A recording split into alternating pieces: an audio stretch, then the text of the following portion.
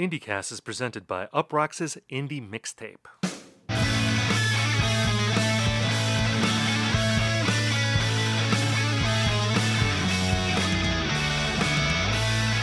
Hello everyone and welcome to IndieCast. On this show we talk about the biggest indie news of the week, we review albums, and we hash out trends. In this episode we discuss the legacy of Elephant Six and give some holiday music documentary recommendations. My name is Stephen Hayden, and I'm joined by my friend and co-host. He only eats emo turkey on Thanksgiving, Ian Cohen. Ian, how are you? Just a note, if we're making jokes next year that merge my musical taste with Thanksgiving food, there is a popular turkey alternative out there in the market called Quorn. It's spelled with a Q. The fact that they haven't used Are You Ready for our meat alternative turkey loaf seems like a real missed opportunity. So if you are part of the Quorn, I guess it's Quorn, Quorn. This is the first time we've ever had quasi advertising on this podcast. But yeah, reach out. Yeah, I know ideas. We should have booked ahead on that. Because we're recording this episode a week ahead of time. It's November 18th. We're getting out ahead of the holiday for the episode that's posting the day after Thanksgiving. And we were talking about this, that, we've banked episodes before, but this might be a unique situation. It could be like recording an episode before the Kennedy assassination or before 9/11. And of course, I'm talking about the fact that Twitter might not exist by the time this episode posts. This episode could be a time capsule of a simpler and more innocent time before the collapse of a social media platform that probably most of our listeners don't even use. Because it's 19% of Americans or something use Twitter. It's 150% of media people, but regular people not so much. But it feels a little weird. I don't know what the world's going to look like once this episode actually gets out in the world. Yeah, when you said 19% of people in America use Twitter, I got the same feeling that I do when I go to Home Depot and see what toilets actually cost. It's I don't know if that's a lot or a little or totally appropriate, whether 19% of America uses Twitter. Of course, then you have to consider who has a Twitter account that only posted shit about IKEA furniture back in 2009 and who are super users such as ourselves. But yeah, I mean, it's exciting in a way, but also I get the feeling by the time this episode airs, I'm gonna make some dumb tweet about hey, this week, Steven and I hash out this. It's gonna exist. It would be nice to see Elon Musk eat shit for real for once, but I also have to think about I had this existential crisis. Where are we gonna find out what's happening? In we rely so much on Twitter, I think, for our trends to which to hash out. Are we gonna have to scour the dark web? I mean, is this gonna be us hunting for Radiohead bootlegs back in 2002, going to message boards and whatnot? I don't know. I mean, as much as I like to complain about social media, I would say that my life has been improved on balance by being on Twitter. Certainly professionally, it's been on balance a very positive thing. So I am, as much as I hate to admit this, legitimately concerned about what Elon Musk is going to do. I feel like the way I did when I was a teenager, when I began questioning the existence of God and realizing that if God does exist, he doesn't care about the people on Earth. And the experience of being on Twitter right now under the Elon Musk regime is a little bit like that, because the god of Twitter, it appears that he bought the site just so he could post unfunny memes about himself. Because that's what he's doing. I looked at, occasionally I don't follow him on Twitter, but I like to look at his feed sometimes. And he posted a meme of a gravestone with the Twitter bird on it, and then it's that one meme where it's a person sort of crouching next to a grave. Yeah. And then the person crouching also has a Twitter bird over the face. And I don't really know what that means. I think does that mean that like he's joking about murdering this site? I don't know. It's a little too deep for me. I don't understand it, but being on Twitter now, it is like that, like No Country for Old Men, Cormac McCarthy type thing where, yeah, God might exist, but God doesn't care about you. And it's a cold existential experience right now in the social media world. Happy Thanksgiving, everybody. Yeah, this is, yeah, I think it's more like The Road if we're talking Cormac McCarthy, which, by the way, like, I think it's, given our tastes in music and so forth, I'm kind of shocked that it's taken 2.5 years to have like a Cormac McCarthy intro, but you know, this is what Twitter does to an MF, you know? Yeah, you know, it's funny too. The other weird thing about banking an episode is that you have to imagine a week in the future and what people are going to want to talk about in the future, even though we don't really know what's going to happen in the future. Like the discussion that we had right before we started recording was Ian mentioned that Nickelback has a new album as of November 18th. So today, the day that we're recording this, there's a new Nickelback album. It's called Get Rollin'. Mm-hmm. And you liken, because like on the album cover, it's like a 70s like Chevy van with a surfboard on top. The surfboard on top. Like you liken this to like it looks like Nickelback made a Sublime record, judging by the album cover. Like a slightly stupid record, or just like any of those other bands that like that I would associate with like San Diego.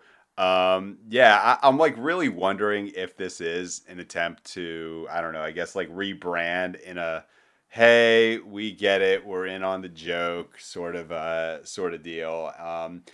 Which is weird because like the first single, to my knowledge, was called San Quentin, and it's like about being like it's like kind of like a Johnny Cash / Metallica recording the Saint Anger video type deal. Also, fun fact: they're getting inducted into the Canadian Music Hall of Fame, which happens to be in Edmonton. I'm gonna like just bring in a whole bunch of mailbag questions. Like if I say that, is Edmonton like the Canadian answer to Cleveland? I don't know. I don't necessarily mean that as a negative thing, but I'm very interested to see this album cycle for Nickelback because I think that they might just be pivoting towards that.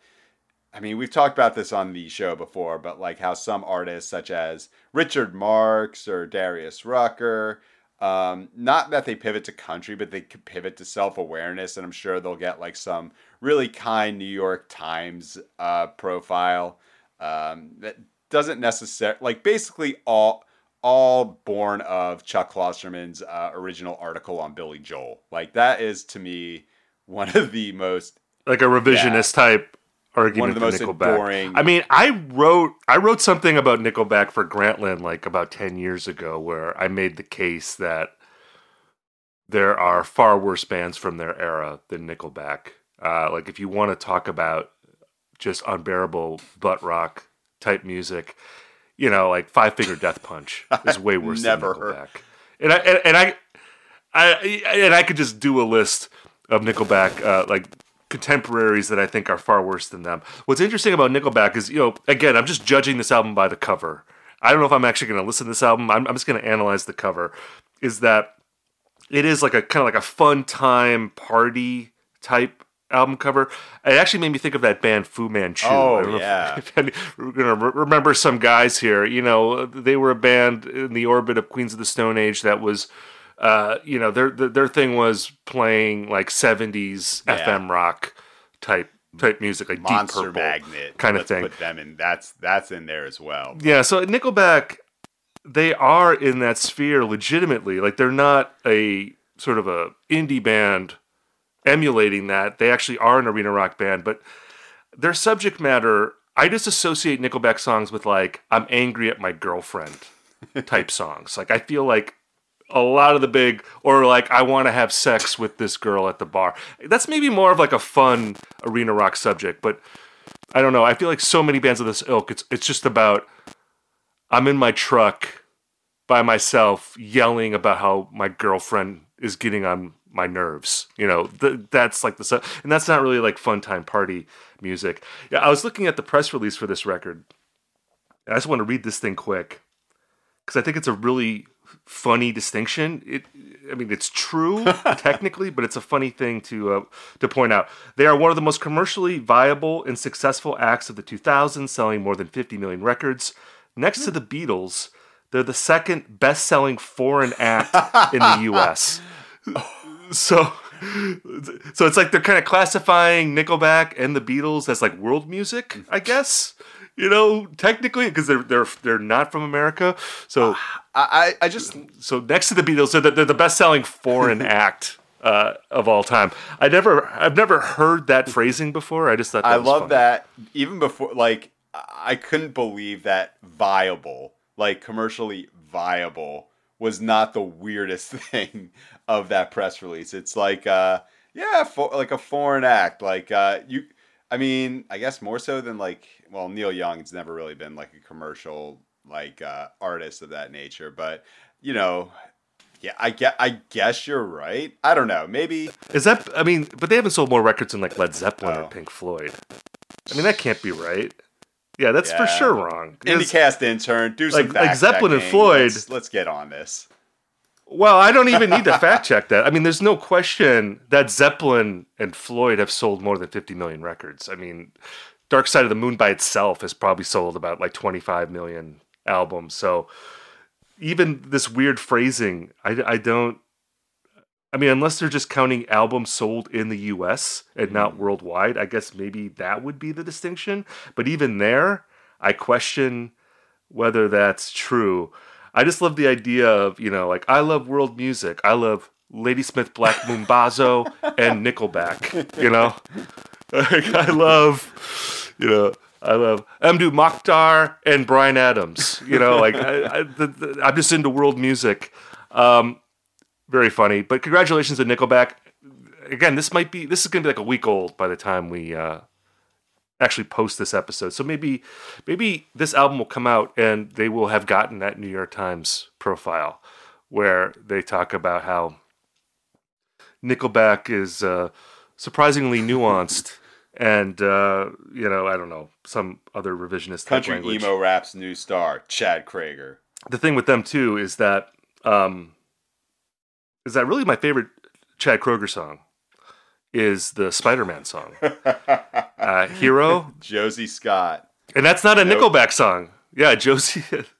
It's not a Nickelback song. It's because I always think of that as a Nickelback song, but it's not. It's a Chad. He hoarded that for himself. He's like, this is a banger. I'm not giving this to the boys. Let's get to our mailbag segment. We're going to do 2 letters today because it's Thanksgiving. We want to commiserate with our listeners. Thank you all for writing in. Hit us up at indiecastmailbag@gmail.com. I say that address every episode, and yet I still hear from people who don't know how to reach us. So I don't know how closely you all are listening to us, but again, if you want to write us, and we'd love to hear from you, indiecastmailbag@gmail.com. Ian, you want to read our first letter? I do. And also, I don't know, maybe we need to like start getting a footprint on Mastodon or, Discord or what have you. Mastodon is basically like 2 tin cans connected by a string, right? That site seems super primitive. Like that, there's no way that's gonna go anywhere. I heard you have to like find a server or something. Yeah. To log in. Have you read about like? It just seems super complicated. I also saw something where if you talk about someone in your DMs, they get tagged. The person you're talking about. Did you see that? I heard vaguely about that, and like if you have to choose a server wasn't enough to dissuade me, like. The private DMs are like the most important feature of Twitter. Exactly. What kind of maniac thought that was a good idea? Oh, we're going to tag this person who's being talked about in a private conversation. You are a chaos agent, Mastodon. Like, I would never go to... They're probably... The people who run that site, they probably are posting nudes of all of the people who are on that site. They're probably posting social security numbers and home addresses too. They probably thought that was a good idea. Yeah. I don't know, man. Yeah. I'm not going on Mastodon. I don't trust those people at all. Yeah, well, check back with us in like 3 weeks. Maybe that's where we are. So anyway, this comes from Jenna in Brooklyn. Hi, Stephen and Ian. I'm a huge fan of IndieCast to the point where I pretty much shout out Ian's recommendations every week on my college radio show. I just got to give thanks to Jenna for that. That really warms my heart. Which leads to my question. If you guys had college radio shows in 2022, what would you play? Would it be a theme show? Very curious to hear your thoughts. This podcast has got me through my college experience so far. Big thanks for that. You guys are the best. Jenna from Brooklyn. Oh, Jenna, thank you so much. That's very nice of you to say. So, I did not have a college radio show in college. I would have loved to have one, but I didn't have the connections, apparently, to hook that up. I love that people are still having college radio shows in 2022 instead of having a podcast or going on TikTok or whatever it is that young people do. It's very cool to see the old school technology still bringing in the kids, so to speak. The closest I got to having a college radio show was in my 20s. I had a show on the local college radio station. That's Lawrence University in Appleton, Wisconsin. And the most indelible memory I have of that show was the week that this woman that I was engaged to be married to, she broke up with me.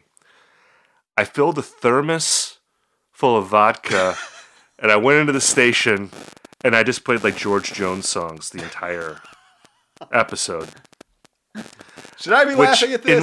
I know it's not funny, but it is funny because, look, it was a good thing that this broke up. I'm married somebody else, and I've been with her for a very long time, and it was the way things were supposed to be. I mean, looking back, that's not a very original choice by me. I'm sad, so I play George Jones songs. I mean, if I'm going to critique my own radio show from like 20 years ago, I would be like, you could be a little more original here than just playing sad country songs. Did you ever have a college radio show? So yeah, I had to understand like what kind of college radio show I'd run now. You kind of have to look at my history of college radio. Now, when I was at UVA, there was an actual college radio station, WTJU. I think like Steve Malkmus and David Berman met or hung out there. But instead, I was at WNRN, which was like the more mainstream alt-rock station that happened to be staffed mostly by college kids and townies. So it was like this hybrid of you play Nickelback during your shift. You play that, followed by the White Stripes, followed by, say, The Cure, like an early cut. But, we have to talk during the commercials. There's no actual commercials. That was the first part. And then when I lived in Athens, Georgia, I had a show, and we're going to talk about Athens, vis-a-vis Elephant Six, at WUOG. And I had this talk. It was like a talk show, more or less, with a friend of mine called Jamie Radford. It was called Viewpoints, where, like, quite literally, we would go every week or every other week, 45 minutes. We would just, like, completely fucking wing it, just, like, talking about whatever things that was on our minds. I think we had callers. You could call in, but I think we got one maybe, like, once every month. So this guy, Jamie Radford, he actually... he's a lawyer now in Atlanta, pretty successful. He's got like a band called the New Teardowns. It's like him and a bunch of Atlanta dads. He self-published a book. Like basically this college radio show is me and someone who's been like more successful in just about every venue of their career than myself. So you could argue that Viewpoints was the original IndieCast. Same sort of format, same sort of dynamic. And so, yeah, like if you combine those two elements, which is me talking to someone who's like published books and, made quite a few inroads in their career, but like occasionally talking about bands like ours and Abandoned Pools, you more or less have IndieCast from those two different venues that I have. Can we change the name of the show to Viewpoints? I like that as a name because what are we sharing here if not our viewpoints on various subjects?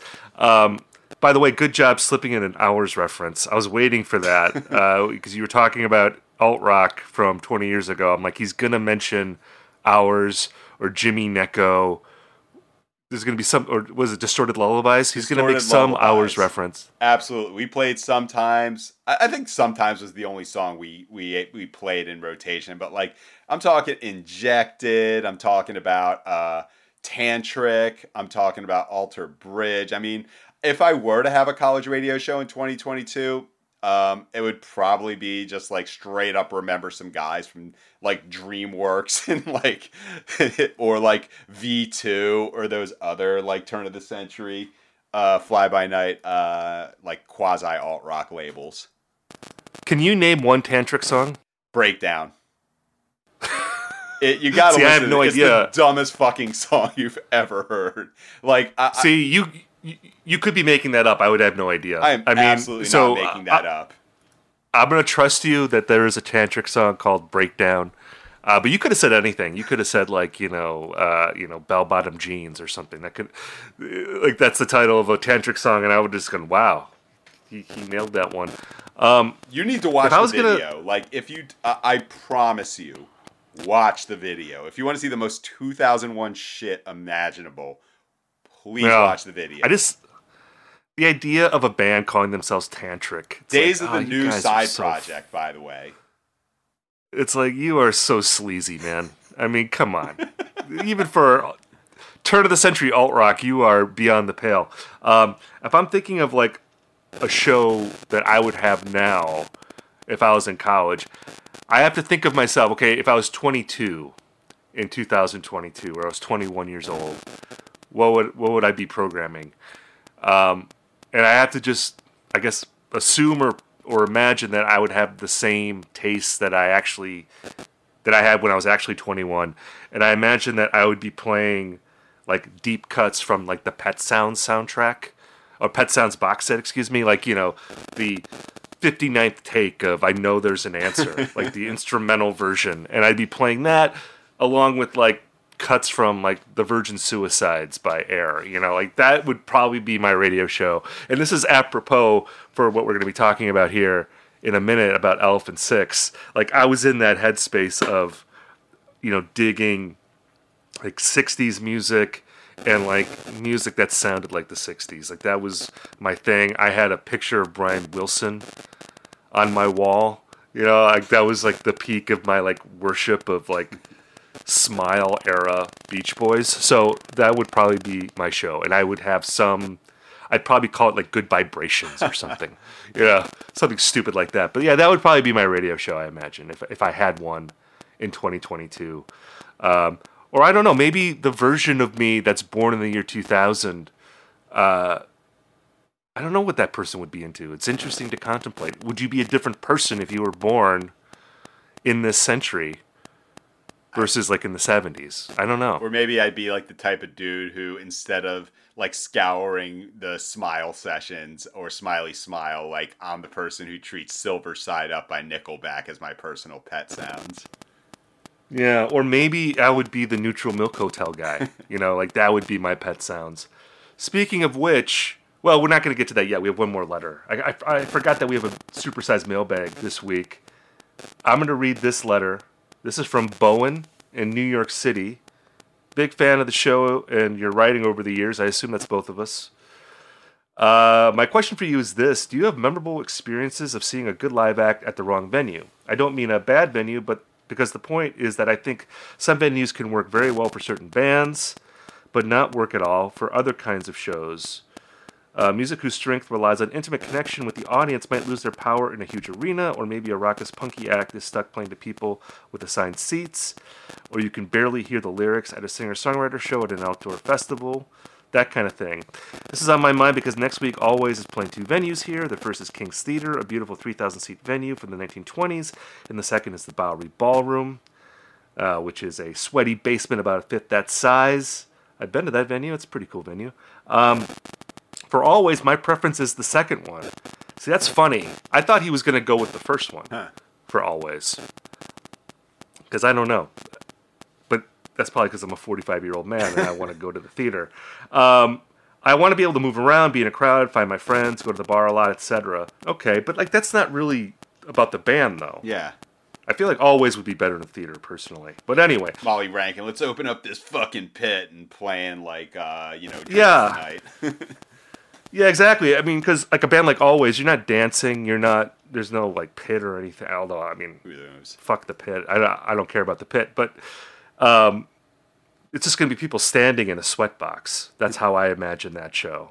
Whereas if you're in a lovely theater and you're hearing these beautiful songs, it just seems like better to me. But anyway, back to Bowen's letter here.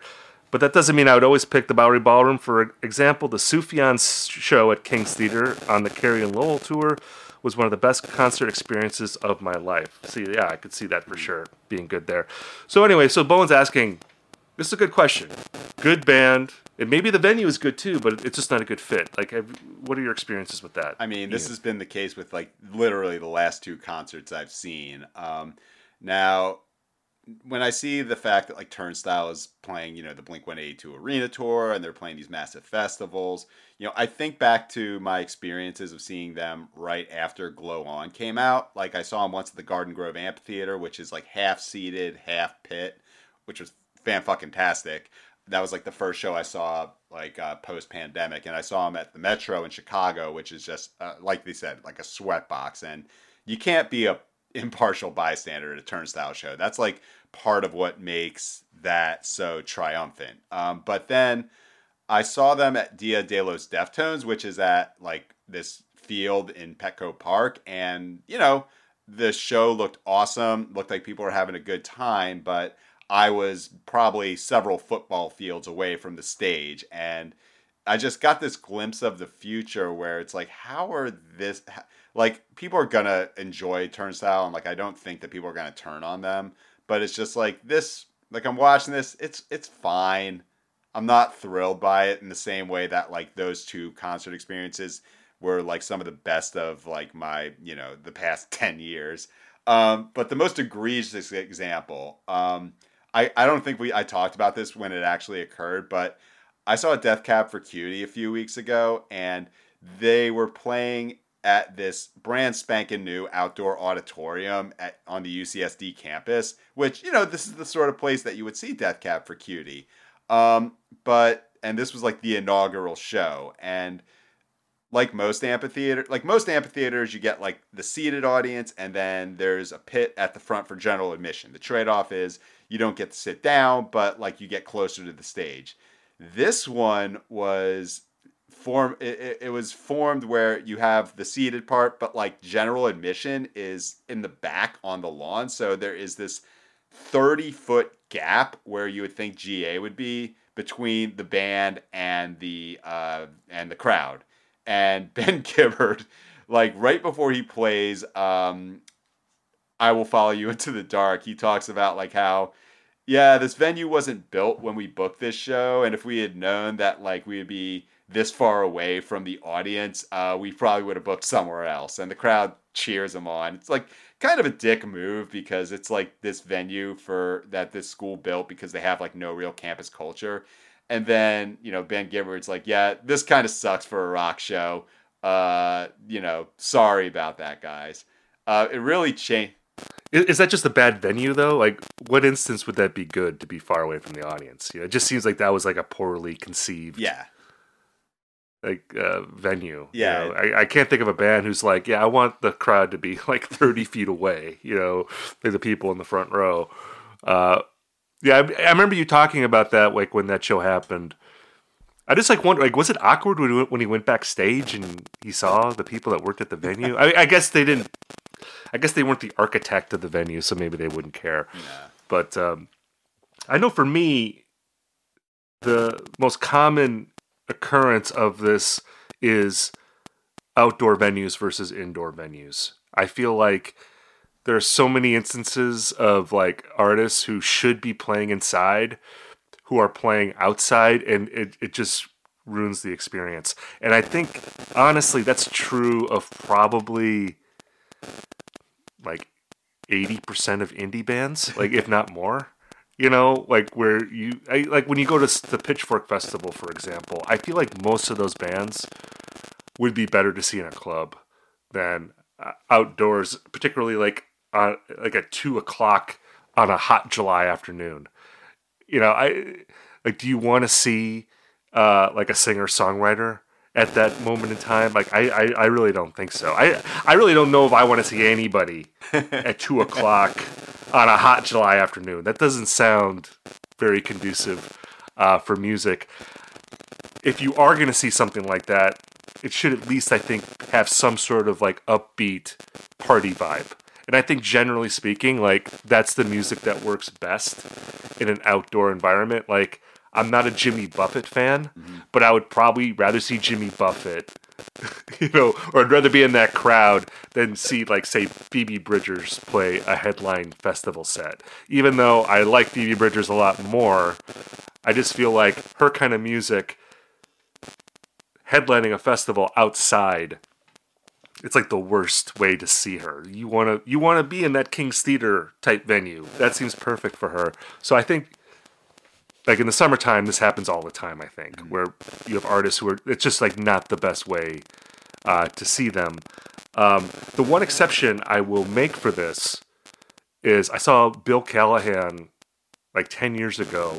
He played on the campus of University of Wisconsin-Madison, and they have a really cool stage there where it's like the stage is like right by a lake.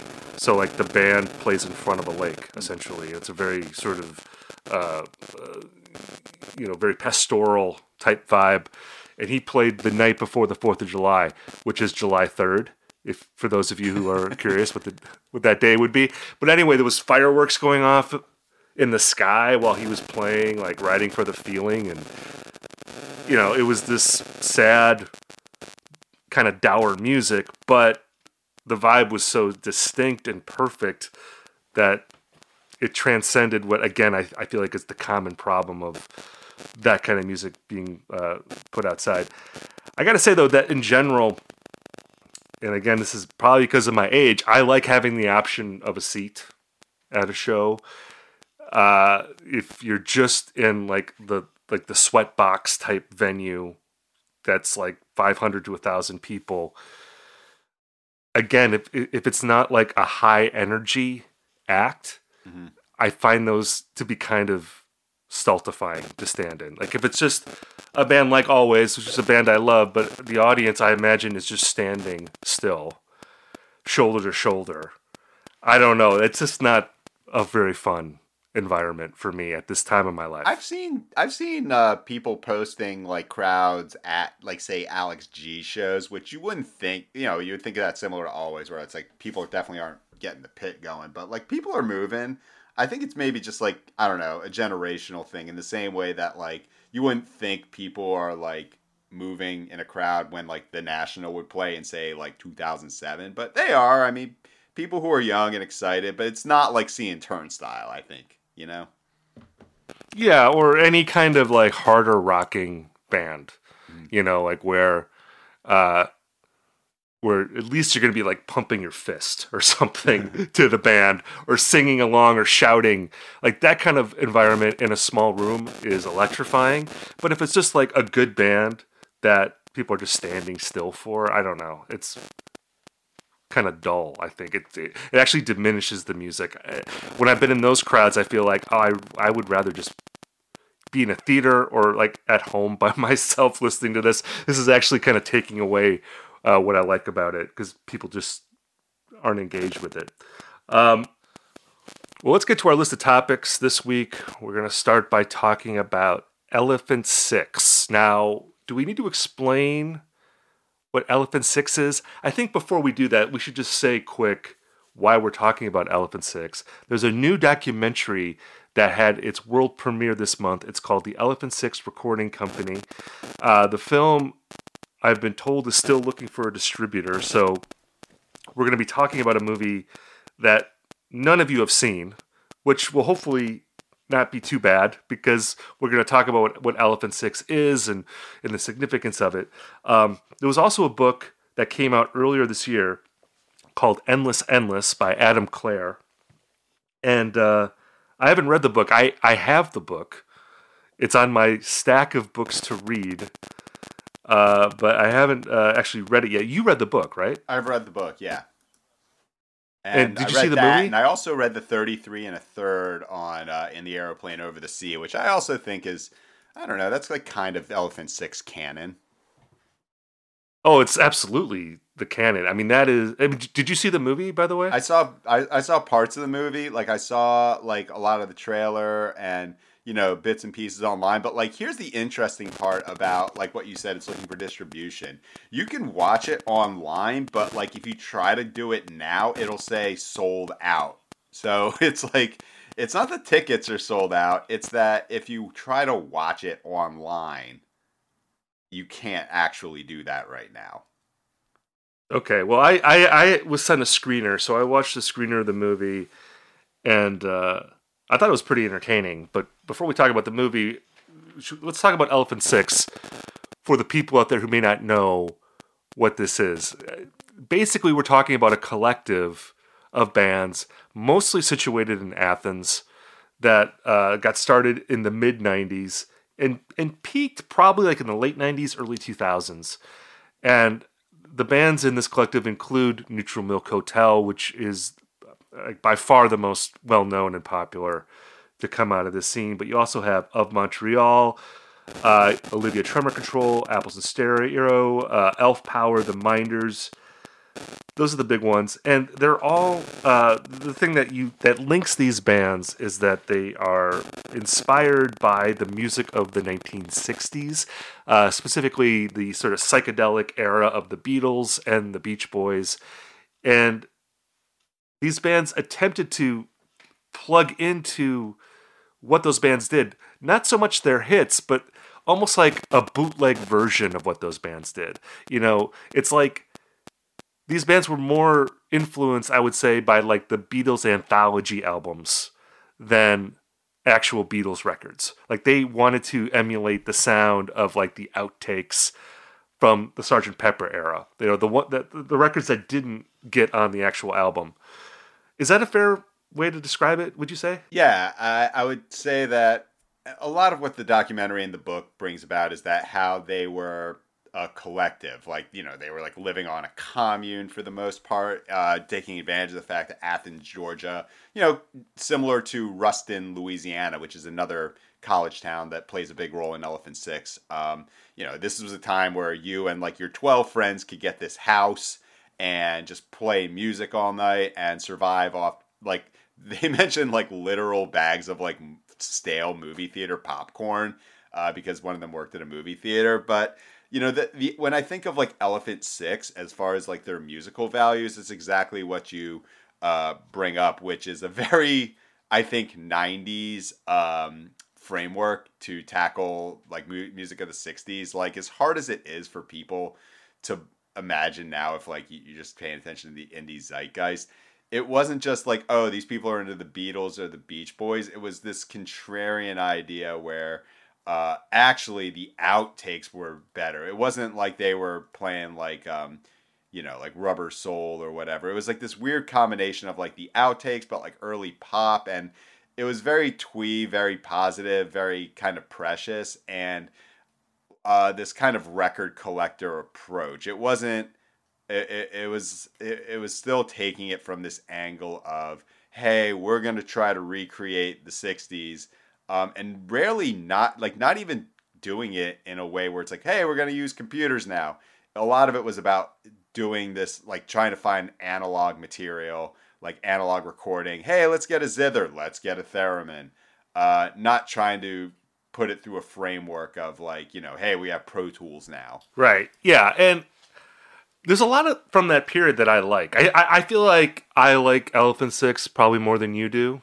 Although I don't dispute the '90s ness of that scene. I think you're right in that it was an idea from that decade that like you weren't trying to sort of replicate the lushness of those official albums. It was more about doing something grittier and more lo-fi and not slick. Like in the movie, Robert Schneider, who was the head of Apples and Stereo, and he was really the the George Martin, in a sense, of this scene, in that he was the one recording a lot of these records, including in the Airplane Over the Sea.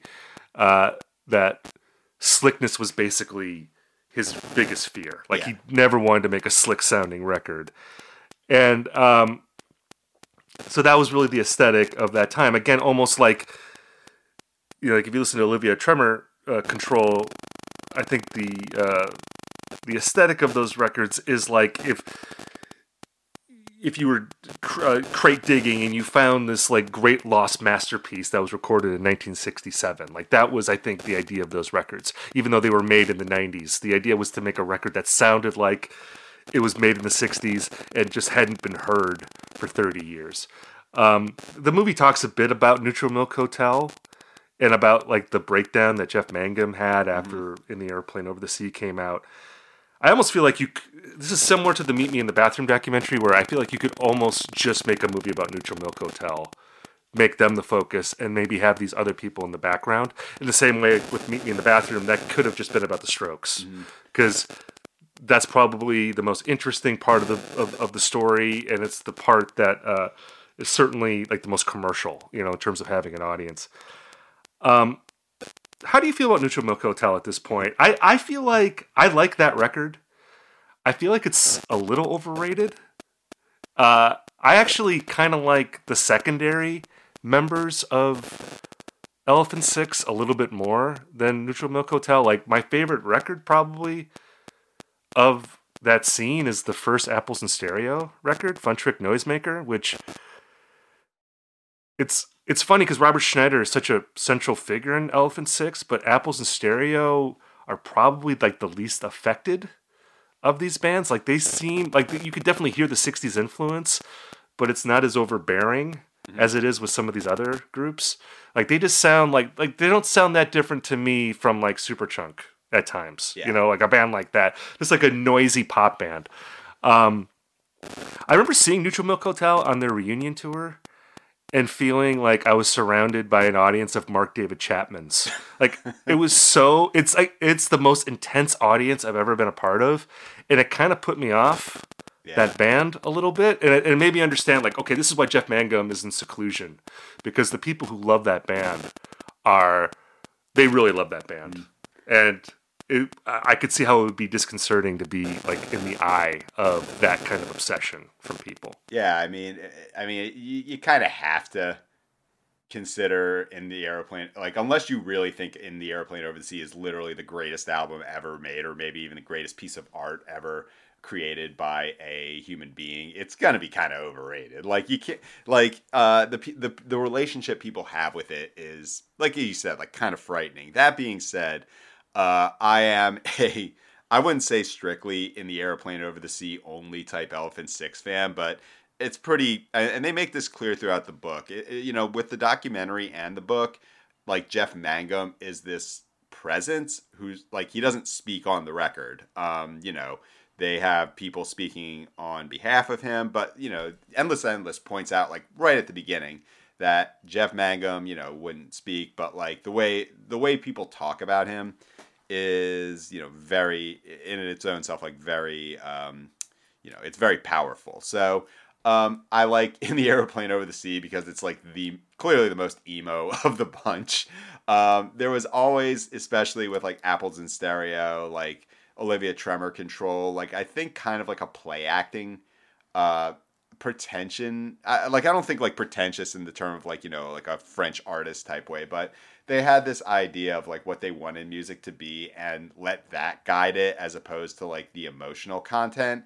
And, you know, I always was able to enjoy this stuff from like a remove, but I never really emotionally connected with it. But I do think it's worthwhile to point out like how in some ways this is like a mirror image of Meet Me in the Bathroom, in the sense that, you know, the Strokes are Neutral Milk Hotel in this story. It's like you can do something separate with them, but like this whole thing doesn't really happen without their, you know, commercial force. Or it doesn't seem as significant. No. You know, like, I think I have very good friends who love Olivia Tremor Control and like love like the music tapes, and I have to say too that I was surprised by how much I recognized like in the movie, like instantly, like as soon as I heard it, like the Minders' "Hooray for Tuesday," which is a record I haven't thought about in a really long time. But they started playing songs from that, and I was like, I fucking totally know this song. Like, so that was kind of crazy.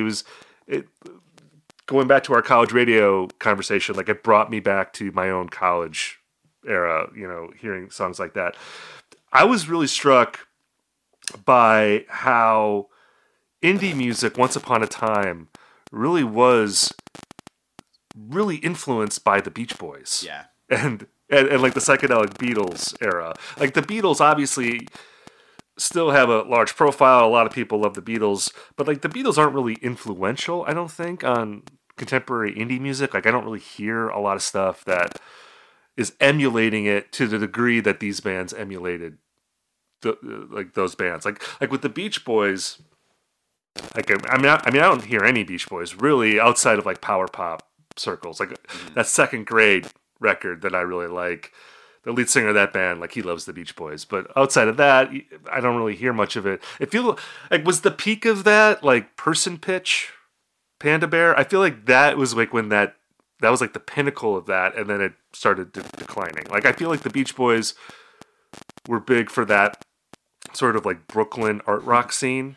I mean, Panda Bear and Animal Collective is Baltimore, but yeah, like Grizzly Bear and things like that. They're canonically New York. I would argue though that like Person Pitch is kind of an outlier in that it didn't necessarily, it didn't make like emulating the Beach Boys popular so much as like getting a Roland 404 sampler. Like I think that's really where things were taken. When I think about like peak Beach Boys influence, that would be like I think that crested once Brian Wilson actually put out Smile in 2004.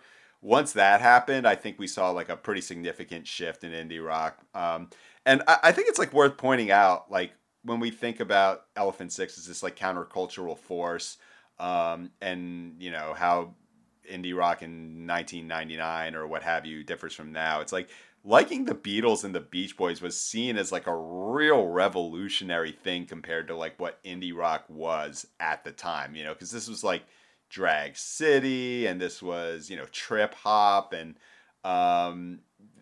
there was like with bands like even like Beulah or like Beachwood Sparks or that sort of wave of bands.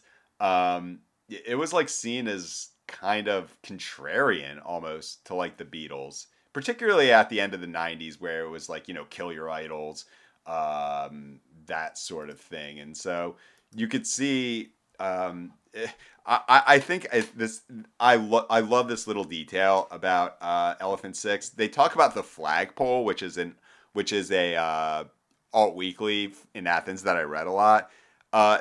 Those bands, Elephant Six, weren't particularly loved by the Flagpole. The Flagpole was like super into math rock.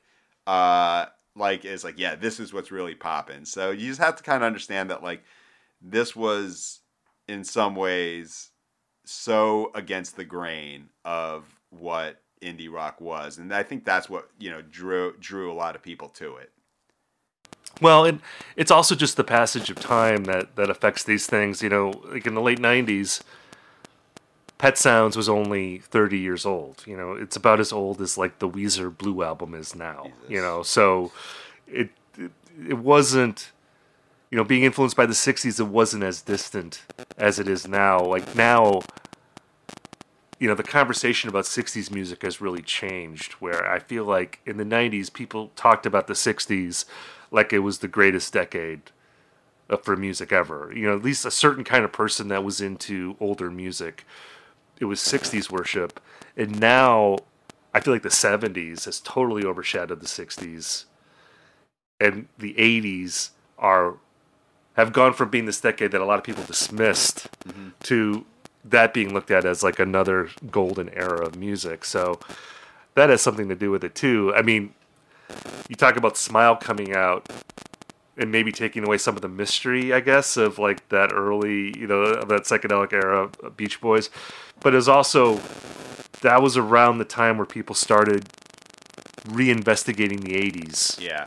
And that pop era of the 80s, and that became, it wasn't about worshiping Brian Wilson anymore. It was about, you know, worshiping, I'm trying to think of like who would be the Brian Wilson equivalent of the 80s. I'm coming up blank in terms of like or like some kind of like production, like Jimmy Jam and Terry Lewis or something. Yeah. You know, like some sort of like 80s production maestro. That was the thing. Getting back to the documentary, because I want to say, like, I like this movie a lot. And hopefully people will be able to see it, because I think it's an entertaining movie, even if you don't care about Elephant Six, because the characters in this movie really teeter on the brink of self-parody a lot of the time. Like, there were moments where I felt like this is like a Documentary Now parody of 90s indie rock, because it's just like a lot of like nerdy weirdos, basically, with like crazy facial hair. And I say that with affection. This is all with affection, because I do have nostalgia and wistfulness for that era of indie music, and it made me think about, because I love watching music documentaries like all the time, but especially this time of the year, because it's starting to get cold. I have associations with Thanksgiving with the two long-form Beatles documentaries, Get Back and the Beatles Anthology, because they were both released around Thanksgiving. And then, of course, you have like The Last Waltz being a Thanksgiving tradition for a lot of people. And if you haven't seen The Last Waltz, I recommend watching it out there, along with the Beatles Anthology, which I don't know if you can stream that anywhere. That seems crazy. And it's certainly Get Back, which you can stream on Disney Plus. But if I was going to make a holiday music documentary recommendation, and I think I'm going to rewatch this myself, this Elephant Six documentary, it made me think of Dig, the Brian Jonestown Massacre, God, classic, and Dandy Warhol's documentary, which Criterion Collection, if anyone associated with that company is listening, please do a Criterion edition of Dig and have me write the liner notes, please. I beg you. Or you don't even have to hire me to write the liner notes. Just release it, because that movie needs an updated print. It looks kind of crappy. And I think it's hard to find at this point. But yeah, it made me think of that, because that's another movie that like teeters on the brink of self-parody. And maybe it doesn't even teeter. No. It might. I think it just full on goes on. But that's like another scene that was like based around, obsessing over the 60s.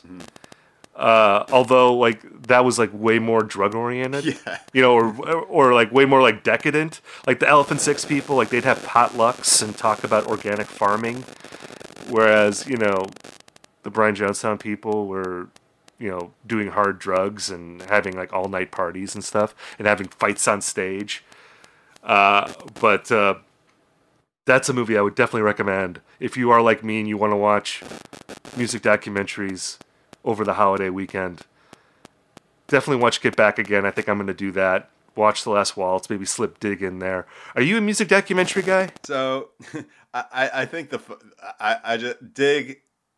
I cannot recommend that highly enough, because like you could tell the person who made it has like this barely concealed disdain for the people it's about. Like like the Elephant Six one, people like it's made out of love, but Brian Jonestown, it's like a bunch of drug buddies who happen to make music. As far as like music documentaries, I don't watch a lot of them, like relative to being a professional music writer, but I guess maybe it's ironic or just like extremely appropriate that This Is Spinal Tap, Walk Hard, and Popstar are, in my view, like some of the funniest movies ever made, like the fake ones. And also, I don't know, if you're getting together with your family and want to feel a little bit better about like your relational dynamics, I cannot recommend Some Kind of Monster enough. Like, that's also one of the funniest movies ever made, but like not intentionally so. But when I think that's a movie. I think that's a pretty good pairing with Get Back and The Last Waltz too, because all of those movies are about people who are in these bands and they may not really like each other anymore, but they find a way to make it work. Yeah. And what is it? And I can't think of a better metaphor for Thanksgiving. Yeah. You know, getting together with your family could be tense, but you still make it work. It's like that's what those movies are about. So I think that Some Kind of Monster, yes, definitely add that to your Thanksgiving viewing. It'll help you navigate your own dysfunctional situations when you're sitting with your family and I don't know if you're still with your families at this point. Mm-hmm. You know, you may still be home. So yeah, you might need some tips on how to survive that. Yeah. Otherwise, I mean, it's hard to go wrong with Summer of Soul that came out recently, and it hits a really good balance of having revelatory, footage, but also inspiring like outrage. Like I think a lot of music documentaries that have come out recently, and there's just been like just this massive outpouring of it. Has A lot of it either exaggerates the draw of the footage that they have or the access they have, and also forces like the socio-political valence of it.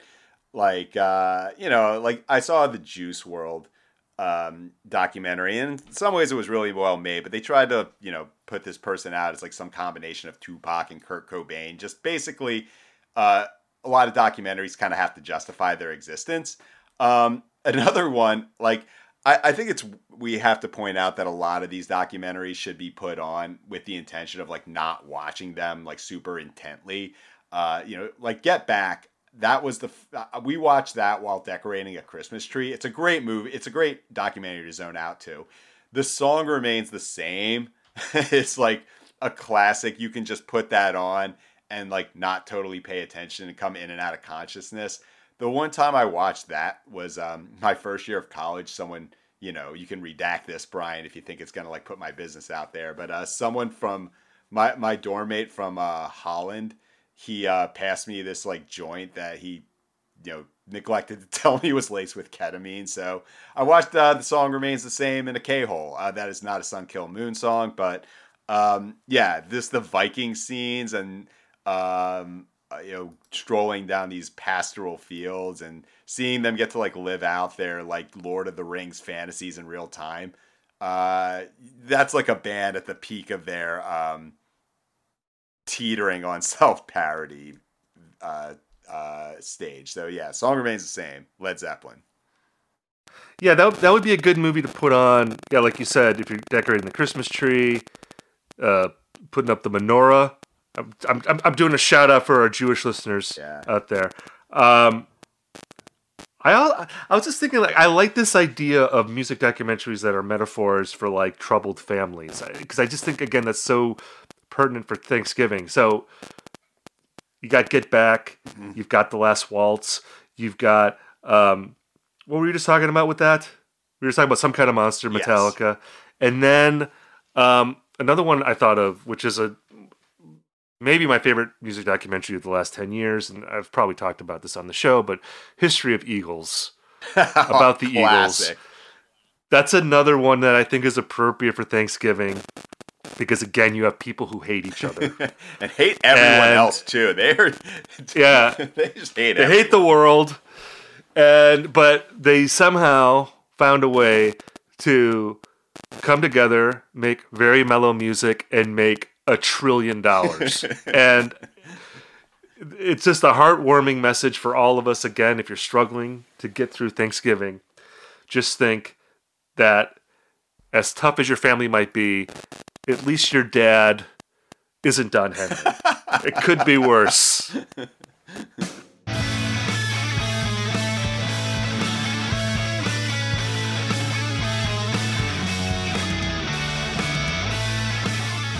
We've now reached the part of our episode that we call Recommendation Corner, where Ian and I talk about something that we're into this week. Ian, why don't you go first? So, the album I want to bring up, and this is perfect for this time of year. It's a band called. It's not really a band. It's an artist called Drowse, like drowsy, except with an E instead of a Y. And the album is called Wane Into It. Now, I just want you to hear the words Drowse, Wane Into It. You could probably guess what this album sounds like, and it totally sounds like that. It's a solo artist from Portland named Kyle Bates. this is kind of an interesting thing that's happened over the past couple of weeks in IndieCast, where between this and Gold Dust, great record by the way, there's been a few bands who remind me not so much of Slowdive, which is a pretty common influence in indie rock these days, but Mojave 3. They're more pop country side project. So Drowse, what they do, they're on Flenser, which is a label that kind of specializes in like heavy, not necessarily metal music. It's a kind of a combination of Mojave 3, but like Mount Erie. So the songs are super slow, muttered, but they're peppered with these very specific lyrics about listening to like Burial and One O Tricks Point Never.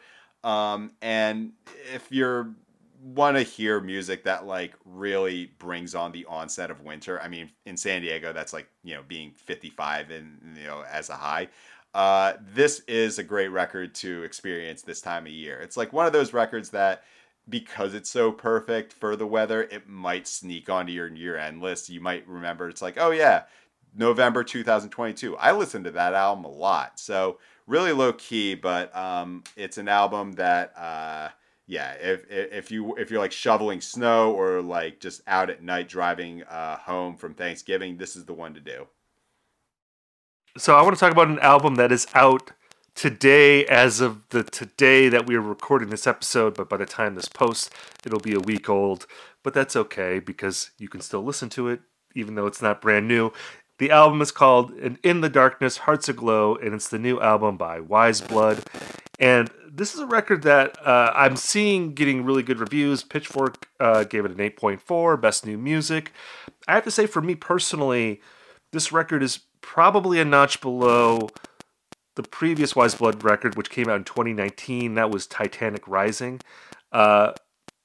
This new record, I think, is really good. It's a continuation, essentially, of what Wise Blood has done on her previous records, which is this combination of like beautiful soft rock, kind of Carpenters inspired type music melded with like apocalyptic imagery. I feel like she writes the most pleasant songs about the end of the world than anyone on the scene right now. This new record, it doesn't have like the one track that like blew me away. Like Titanic Rising has that song Movies, which is just such a great song. Wild There's Time a is the couple one for other me. that's a great song too.